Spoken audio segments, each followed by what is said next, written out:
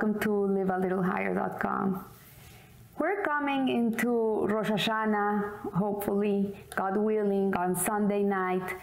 And the question is what is the task of Rosh Hashanah? What is Rosh Hashanah all about? We know that Rosh Hashanah is, number one, is the day in which we are judged. We're judged for the year that passed, on how we behaved, how many good things we did and how not such good things we did. It's a judgment day, and it's really a day in which we feel little, we feel contracted, ashamed. We come in front of God, pleading for forgiveness, asking Him to renew us for a new year. We know that Rosh Hashanah is a day in which we crown Hashem, we crown our King, we nullify ourselves to be able to fulfill the will of our King, our God. So it's a coronation day. And then it's also the day in which Adam and Eve were born. It's the birthday of humanity, which connects us to our purpose, to why we're here. So what is the task of Rosh Hashanah? What is it all about? What do we have to gain from it? How should we emerge from Rosh Hashanah? What should we be working on in Shul, in those 2 holy days? What should we be thinking about? Where should our hearts be? And as a child, I imagined Hashem sitting in a judgment throne. He was this very, very strong person. That's how I imagined, very grand. And he would be sitting in this judgment throne in the celestial realm, and he would have a balance in front of him. And he would be judging people, and in this balance he would put in one side what was the good things this person did, and the other side he would put the not such good things the person did, and he would balance it out, and according to that, that's the year we would have. Well, this is not so far-fetched. In the Talmud, Rabbi Yohanan, he says that there's 3 books that are opened during Rosh Hashanah. There's one book that is open for the utterly wicked people. There's another book that is open for the righteous people. And then there's a 3rd book that is opened for the intermediate person, the person that, that person sometimes messes it up, sometimes gets it right. And so the first book, the people that are wicked, that have no return, they're judged, and their fate is sealed, and that's it, that's the end of them.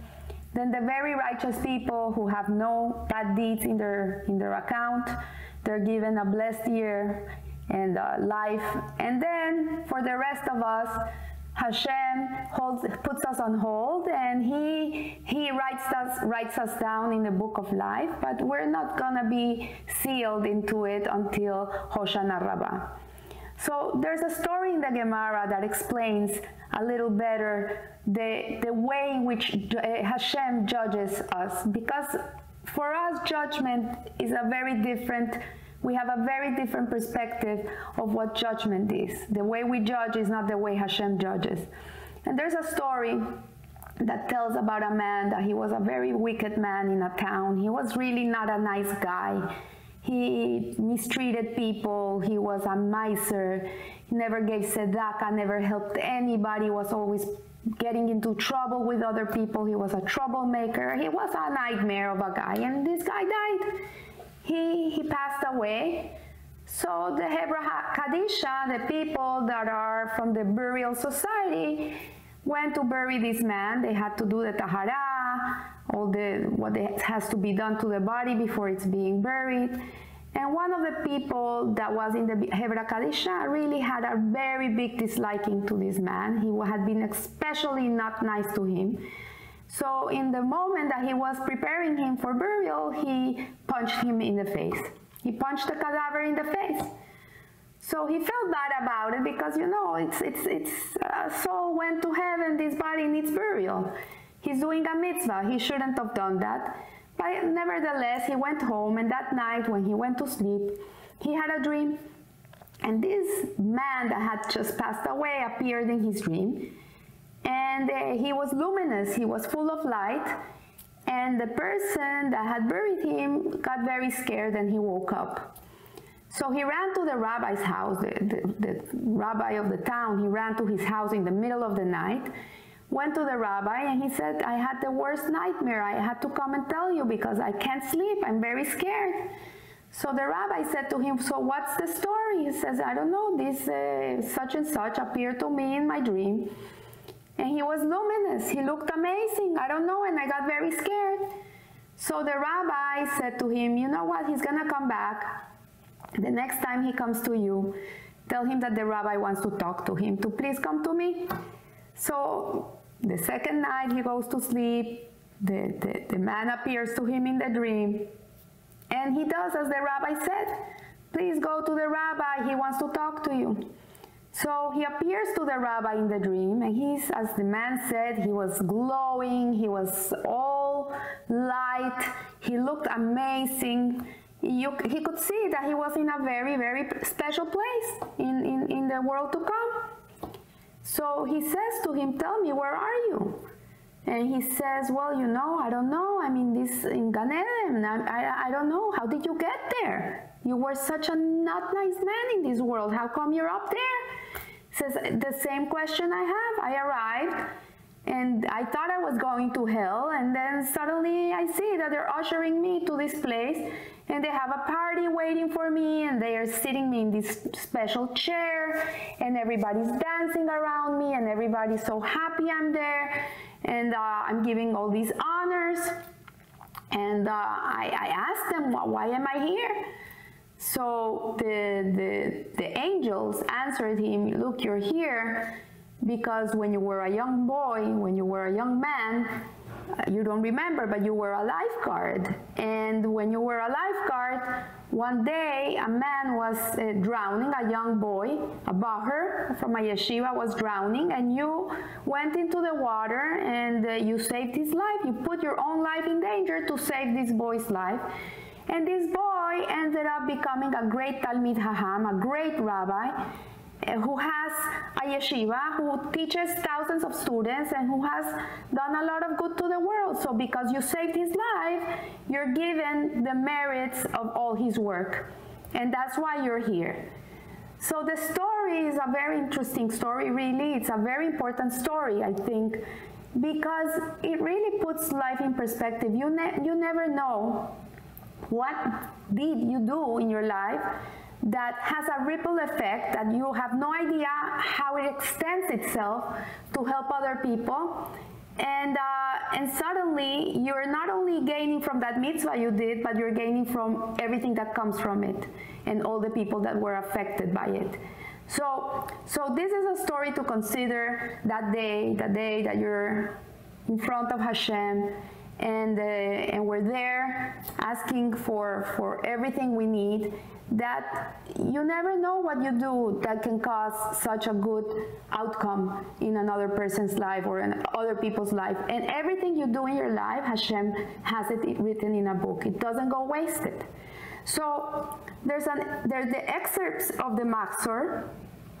It says, it is a frightful and awesome day. All of creation and their deeds are brought for inspection before God. Really, it gets you scared. And the foundation of the Jewish belief is that Hashem exacts measure by measure. It's midah keneged midah. Everything that we do comes back to us. In other places they call it karma, but what goes around comes around. It's the way, that system that God created. Everything that happens to you in your life really is a extension, or it's what happens because of what you did. It comes because of that. So the Holy Ari said, with all this in mind, if a person doesn't manage to shed a tear or a few tears during the days of awe, it is a clear sign that something is lacking inside of him, that he's lacking something. So in these days, the last days of Elul, people are running to shul, they're doing selichot, they're doing teshuvah, they're really going back to Hashem, they're doing everything they can, they're fixing whatever needs to be fixed. if a person doesn't have a little tear in his eye, then there's something that is lacking. On the other hand, in the book of Nehemiah, of the prophet Nehemiah, in chapter 8, it says that on Rosh Hashanah, the people gathered in Jerusalem, and Ezra the scribe read to them from the Torah and explained to them its meaning. When the people realized how lacking they were in their service to God, they began to cry, but they couldn't stop crying. They couldn't stop crying. They felt horrible. They were not happy. They didn't feel good.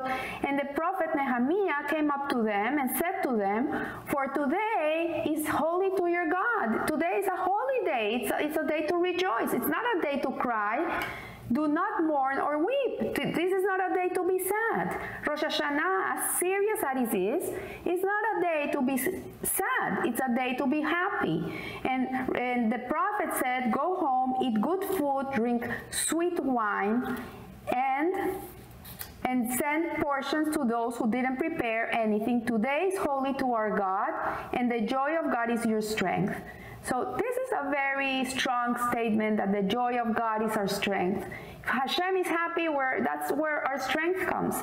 And the Talmud tractate Rosh Hashanah says, "For what nation is there that is so great, that has such righteous statutes and judgments as all this Torah?" What the Talmud goes on to explain is that most people, if they had a court case, most people, if they're being judged in a regular court case because of something they did, they would be petrified. They would be depressed. Maybe they would be dressed in black all the time. They would be gloomy. They would be scared. But the Jewish people are not like that. And we see on Rosh Hashanah that we put our best clothes, we even go and buy new clothes, we buy new jewelry, we go and get our hair done, our nails done, we're looking beautiful, men are wearing new suits or a new tie, everybody has everything clean and sparkling, and everybody's wearing their finest garments, and we eat, we drink, and we rejoice. So why do we do this? Why do we do this? Because the Jewish people know that through joy is where miracles come from. So from here we learn of the utmost importance to be happy and joyful and remove all worries from us, because it is impending on the judgment and the trust that Hashem will give in his verdict. So we learn from here that joy is the most important ingredient of all. A person that has no joy inside of him, Hashem cannot come near him. So the Lesivitz Rabbi says, "And the joy of God is your strength." So the month of Elul is a time for repentance, is a time of self-rectification. We're all looking inside of us. We're all taking accounting of everything we do, everything we think, everything we say. We're trying to make ourselves better people, to be able to reveal Hashem more in the world, to emulate his ways in this world. But when the month of Tishrei comes in, the service changes completely. It's not a service to go back into repentance. It's a month in which we declare sovereignty over God. We crown him as our king, and we nullify our will before him, so we can do his mitzvot and learn his Torah. So let's go back to the book of Nehemiah the prophet and solve this contradiction in the nature of the service of Rosh Hashanah. Let's understand it a little better. And it says that on Rosh Hashanah, the people were crying. This is the story of that book of Nehemiah. And when they realized how much they were lacking, when they realized how much they were lacking in their service of God, that they were really not doing everything they should be doing, Nehemiah said to them, "No crying doesn't help. The Shekhinah can't dwell in a place where there is sorrow." So this really reminds me of once my aunt came for vacation. She stayed in my house. And my husband, at the end of the day, when we were having dinner, he sat them there and he looked at them and said, so how was your day? What did you do today? So they looked at each other and they laughed and they said, well, we went shopping. And he said, what else did you do today? And they said, well, we only went shopping. We shopped all day. So he said, well, did you do anything that would make God proud of you? And suddenly they looked at each other and they started to cry. They couldn't stop crying because they realized, like, we didn't do anything for anybody today. We were just buying stuff, making ourselves happy, and they couldn't stop crying. So here the prophet Nehemiah, he teaches us a very important lesson in our daily life, in Rosh Hashanah especially, that one can only connect to God through joy. There's no way that we can connect to God if we're sad. Like when people are depressed, they cannot connect to Hashem. This is why we have to run away from that. Because the whole purpose of our creation, and we go back to one of the purposes of Rosh Hashanah, is to celebrate the birthday of humanity, which connects us to our purpose, is that the whole purpose of Hashem creating this beautiful, magical, incredible world, as it is so us can connect to Him. Because before us being put into this world, we were basking in the glory of Hashem. So it's like the sun. If a ray of the sun, you can perceive it when it comes into your house through the window, because you can feel it's separate from the sun, because it's not, you can see it as a separate entity. But if you put a special dress on that will not get burned, and you go up to the sun and you stand inside of the sun, you won't see a ray of light. So the same way a soul, before it comes down to this world, is basking in Hashem's glory. He's part of His emanation, so he doesn't perceive himself as a separate entity from God. So how is he gonna connect to Him? Like, he's already connected. But the whole purpose of us being down in this world, this is the purpose of creation, is so that we can connect to God. He wants us to give us this gift. He wants us to give us the gift of connection. And how do we connect to Him? Through the Torah and the mitzvot. This is the connectors. So therefore, go home, eat good food, drink sweet wine, be happy with family, with friends, and then you will be joyful, and then you will be able to draw closer to Hashem. So the whole purpose of the Seudah, of the Seders of Rosh Hashanah, the meals of the Yom Tov, are to help us be happy and to help us connect to God. For this is the service of Rosh Hashanah. To get closer, to have the Dveikus, to have a connection to God, to Hashem. This is the whole purpose of creation. So what did the Arizal mean when he stated that one who doesn't shed a tear during the days of awe, how can it be? He's saying, but if someone doesn't shed a tear, then he's lacking something. What is he meaning? If they're saying on one side, Nehemiah is telling us we have to be happy and jolly. If we're not going to be happy, then we cannot connect to God and we cannot fulfill the service of Rosh Hashanah. And then the Arizal is telling us that we have to cry. So the Arizal was not speaking about tears of pain, of sadness, of sorrow. He was rather referring to tears of joy, of longing and desire to closeness to God. So one who doesn't shed these tears is lacking something. So I can relate, because my daughters live far away from me and my grandchildren. So I yearn for them. Sometimes I have a tear in my eye because I miss them so much. And this is what the Arizal is saying here, that this is the tears that we should be having at this moment in our life. Like, you know, you cry because you really want to connect to God. You really want to feel close to Him. You miss Him. So this is easier said than done.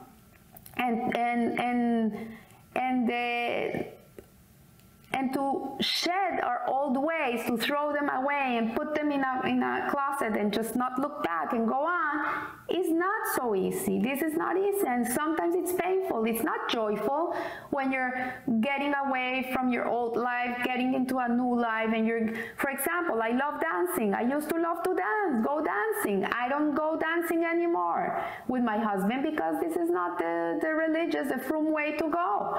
But do I miss it? Yes, I miss it because I love it. So it's not easy to go the other direction, and sometimes it's hard.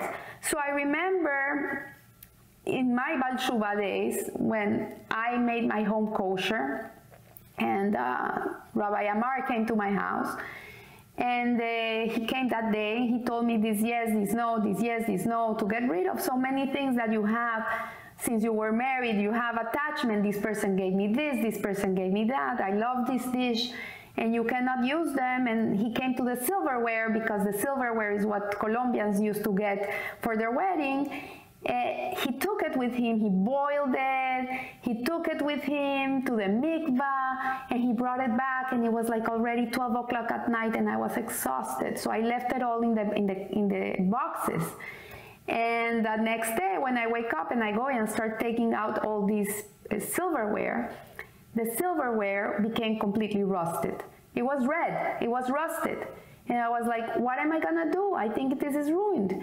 So my mother said, no, it's not ruined. Buy the anti-rust, and you have to polish it again. You have to polish it.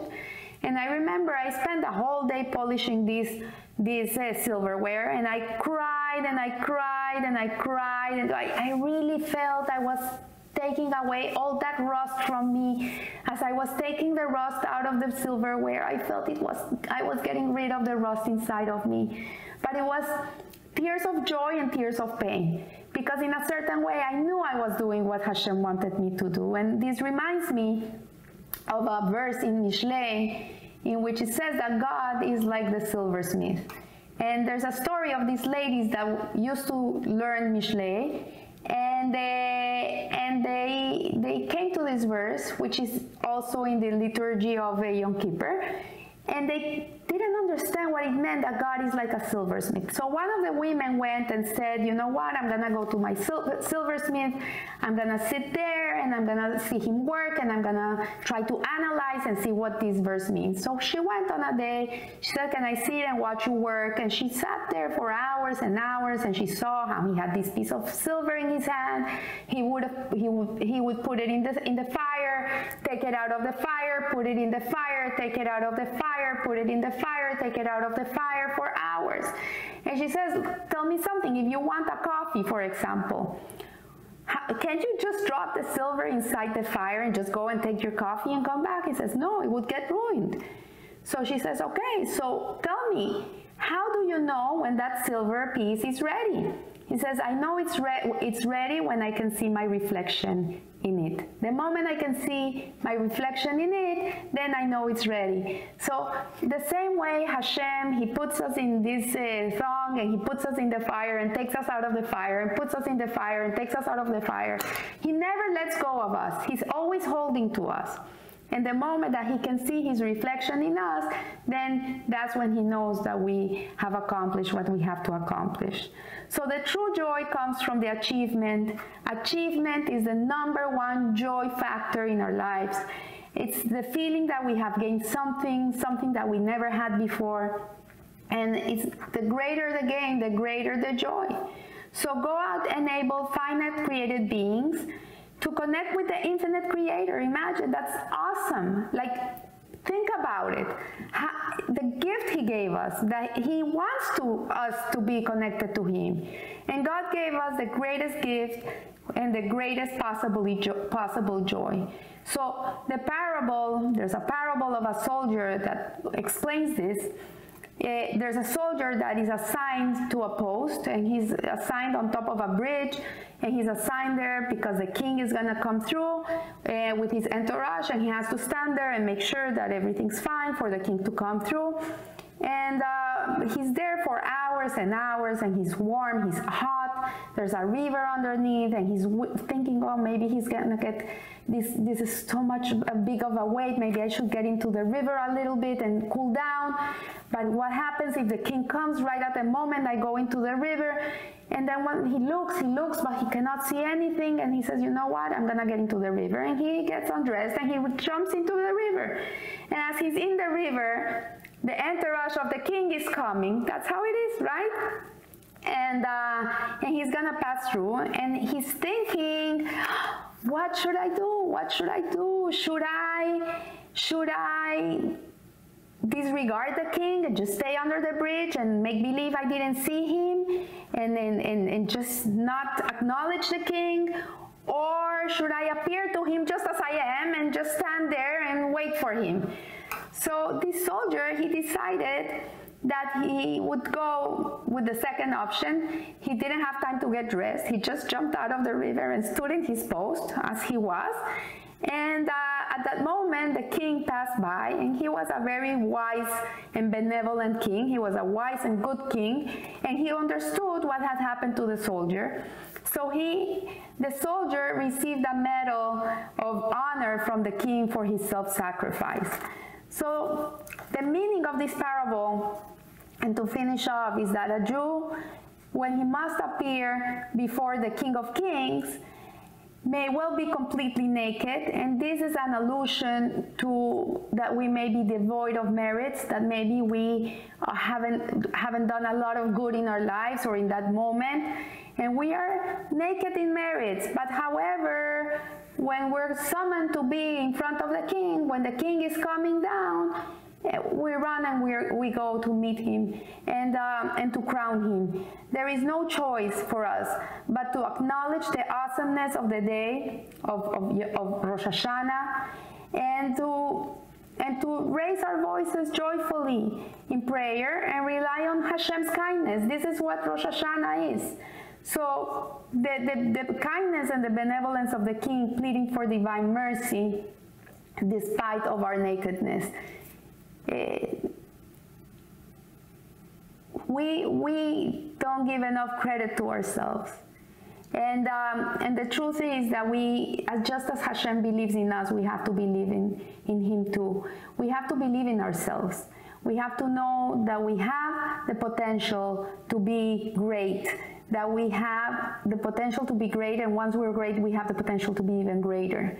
And we should never be lazy about it and shy about it. We should know that Hashem is there waiting for us. He's always there. He's so patient. Till the last breath of our lives, He's going to be waiting for us.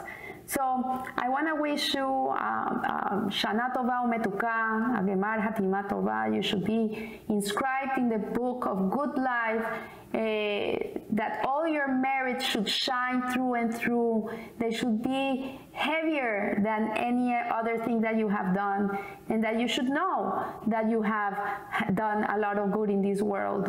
Like even a little thing that you do, even a smile you give to a cash register in the supermarket, you smile to them and say good morning. You don't know what the day of this person was before she met you and what the day became for her after your smile. You don't know. Even simple things can have such a big weight and such a big outcome on another person's life. So never take yourself for granted.